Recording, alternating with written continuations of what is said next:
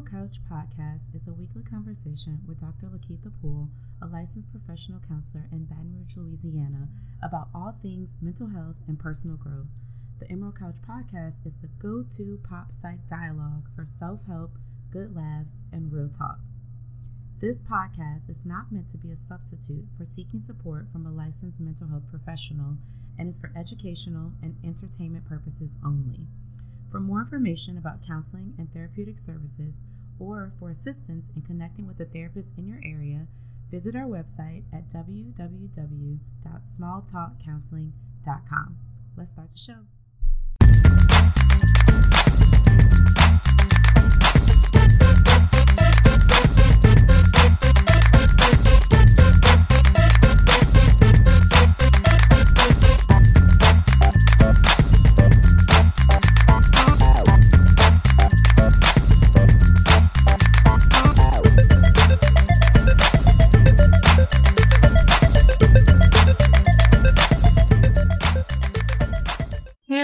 Welcome back to another episode of the Emerald Couch. This is your host, Dr. Lakeitha Poole, back with a Minisode for you. It's episode 47, but Minisode because I think this will be pretty short and sweet and to the point. But of course, as always, if you are continuing to listen and have subscribed, we thank you for always tuning in. If this is your first time, make sure that you hit that subscribe button so that you don't miss updates in future episodes. Of course, your feedback is always appreciated. If there are topics or things that you guys would like to discuss, please let us know. You can subscribe on Apple Podcasts and SoundCloud. You can also rate us on those. And then follow us on social media for all of the latest updates. So that's at Go Small Talk Counseling on Instagram. And then on Facebook, that's facebook.com/smalltalkcounseling. If you're interested in more of what's going on at our practice, just in general, or looking for support services for a therapist, whether it's us or us referring you to someone, please make sure you check out our website, www.smalltalkcounseling.com, and share it on your social media pages so that people can get more engaged in mental health topics and discussions. So I call this episode a mini-sode because I don't think I will spend a ton of time, one, because you should have been there. So part of what I wanted to discuss today was sort of a recap of my experience this past weekend at the 2019 Black Out Loud conference. It was such a great experience here in Baton Rouge. This was the second annual conference. I think the host and the organizers, which include Donnie Rose, his wife Leslie, and their team of folks did an excellent job of just bringing something that was really, really needed to our community. And so for the second year in a row, they have really set the bar high for events and programming that is community-based, that is activism-based, that is health-based, and really just creating an opportunity for Baton Rouge to have something that we can cherish and watch and continue to grow. So I want to share just some recaps from the discussion that I was able to have with attendees. So I actually served as this year's keynote speaker, which was really exciting. Even just to be able to get a platform to discuss mental health at such a great event, and for it to be sort of the centerpiece of the event was pretty cool. So I want to share with you some of the nuggets that I shared with attendees, but obviously I'm not giving you everything because you should have been there. And so my hope is that you get there next year, so that you too can experience that. So I want to make sure that I give you guys some insight, on what we discussed. And then, obviously if you guys have more questions about it, then make sure that you hit us up.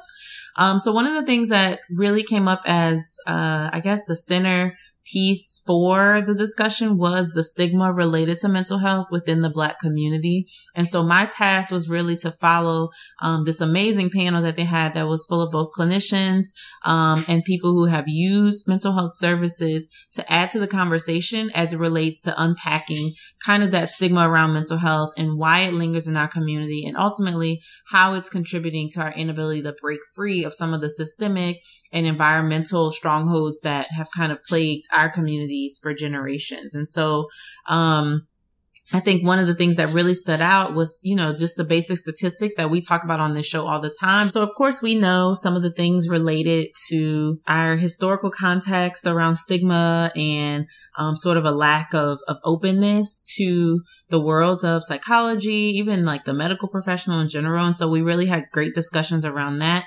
In particular, I wanted to focus on some of the historical adversity that we faced in our community. And so really just thinking about how the trickle down effect of poverty, homelessness, incarceration, slavery, substance abuse issues, it's all interrelated. And so it's basically created a pipeline to us seeing some of these issues now in our communities, but then also we have this stigma in which we don't want to speak about it, so then we can't fix it.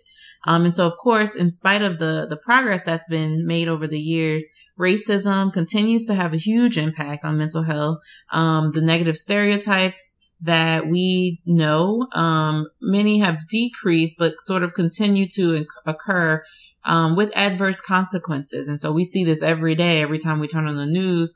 And we don't even have time, even if this wasn't a mini-sode, to go into more details about just the state that our nation is in right now. And so when we start to then flip this and move away from the historical context and more to the contemporary issues, we think about some of the ways in which negative treatment occurring within the medical world keeps people from seeking support. And so this includes not just those in the mental health fields, but medical professionals overall, who at one point in our history from, the majority culture, was using Black bodies for research without permission and establishing sort of this standard of being dismissive about our medical and our health concerns. And so because of this manipulative situation that was formed, it's kind of severed ties to the physical and mental health world that we know about today. And so, of course, if we're really honest, we know that in most of our homes, there wasn't ever much talk about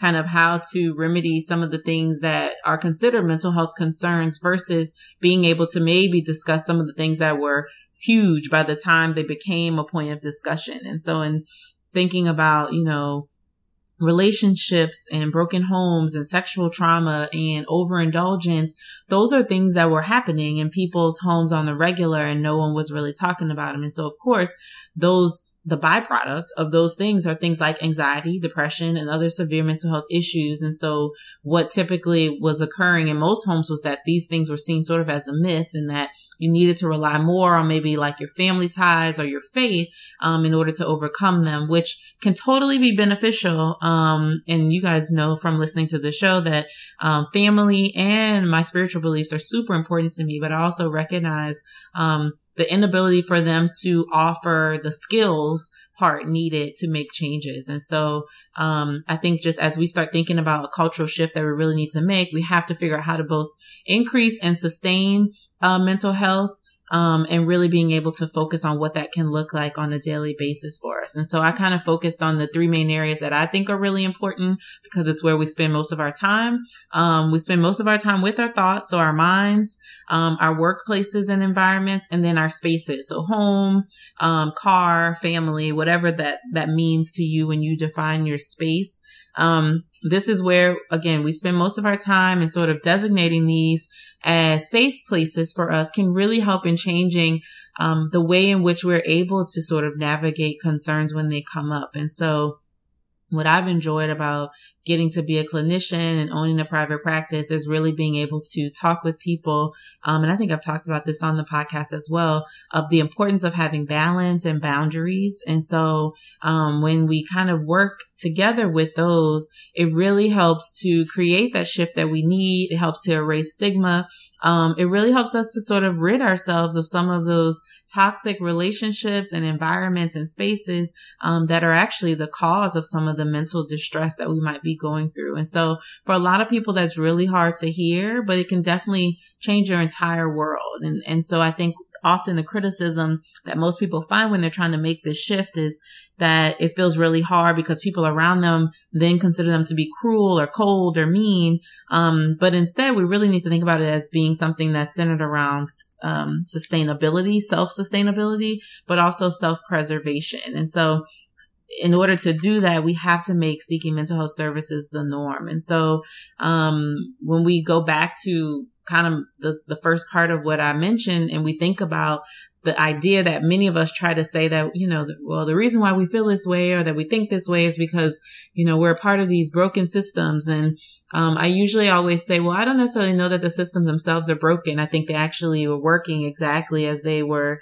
designed, which was to be exclusionary, to be filled with bias, discrimination. And so in most cases, when we are speaking out about some of the things that are contributing to our poor mental health, we're often told to be silent or forced into silence, sort of hiding a sense of pride or honor about our thoughts and our careers and the changes that we want to make to be better.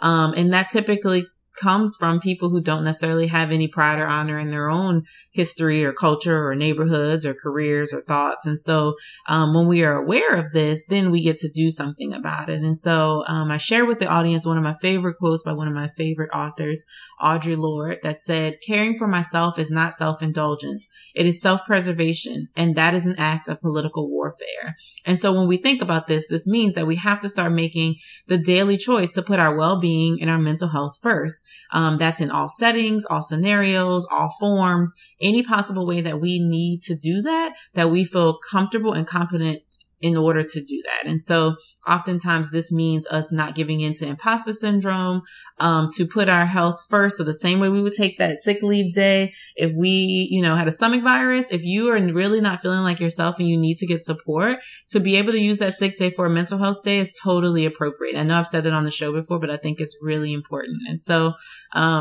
I hope that I left the group with some meaningful discussions around ways that they could continue to think about mental health differently than they may have learned growing up.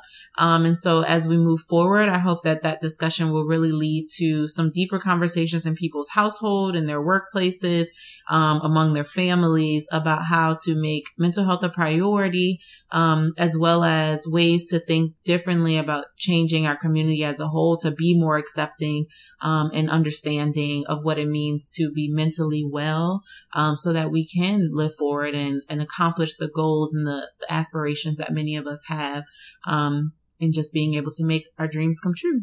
So that's the quick and dirty version of what I shared with the Black Out Loud community for their annual conference. It was such a great experience. And I do hope that even with that snippet, you are inspired to attend next year, because you definitely should not miss it. And it was a really, really, really great experience. So I'm going to keep flowing. I know we usually take a break right here, but I told you this would be a mini-sode. And so, I just want to, we're not going to do an official, signature segment of the show this week, but I do want to, for a quick second, take a moment to acknowledge and to recognize and to pray for the victims and the family of the victims of the recent shootings this past weekend in El Paso and Ohio, and to know that our thoughts are with them. I think, this raises a huge question around domestic terrorism. And I hear a lot of mental health issues being thrown around, but I think we really, as a nation, have to be more accountable to recognize that this isn't just about, mental health. This is much bigger than that. And sort of these forms of violence are being incited, by words and actions, of people in leadership. And so I think really being able to think differently about what that looks like matters. And so today, I just want to take a quick second to make sure that we acknowledge those victims as well as their families before we ended this episode. And so we will pick right back up in 2 weeks for our typical show time and topic. If you have any questions about what we discussed today in our, the conference was Black Out Loud. So I guess this episode, I'm going to have to name it Mental Health Out Loud, just to be able to make that connection for you guys. But if you have questions, please make sure you submit them either on Instagram or on Facebook, or on our website directly through the Ask Dr. LP tab. And I'd be happy to answer those for you on the show, or if you have a topic idea for an entire episode, please make sure you send those my way as well. As always, thank you for tuning in. If you have questions, make sure that you hit us up on social media, like, follow, and subscribe everywhere. And we will see you next time right here on the Emerald Couch.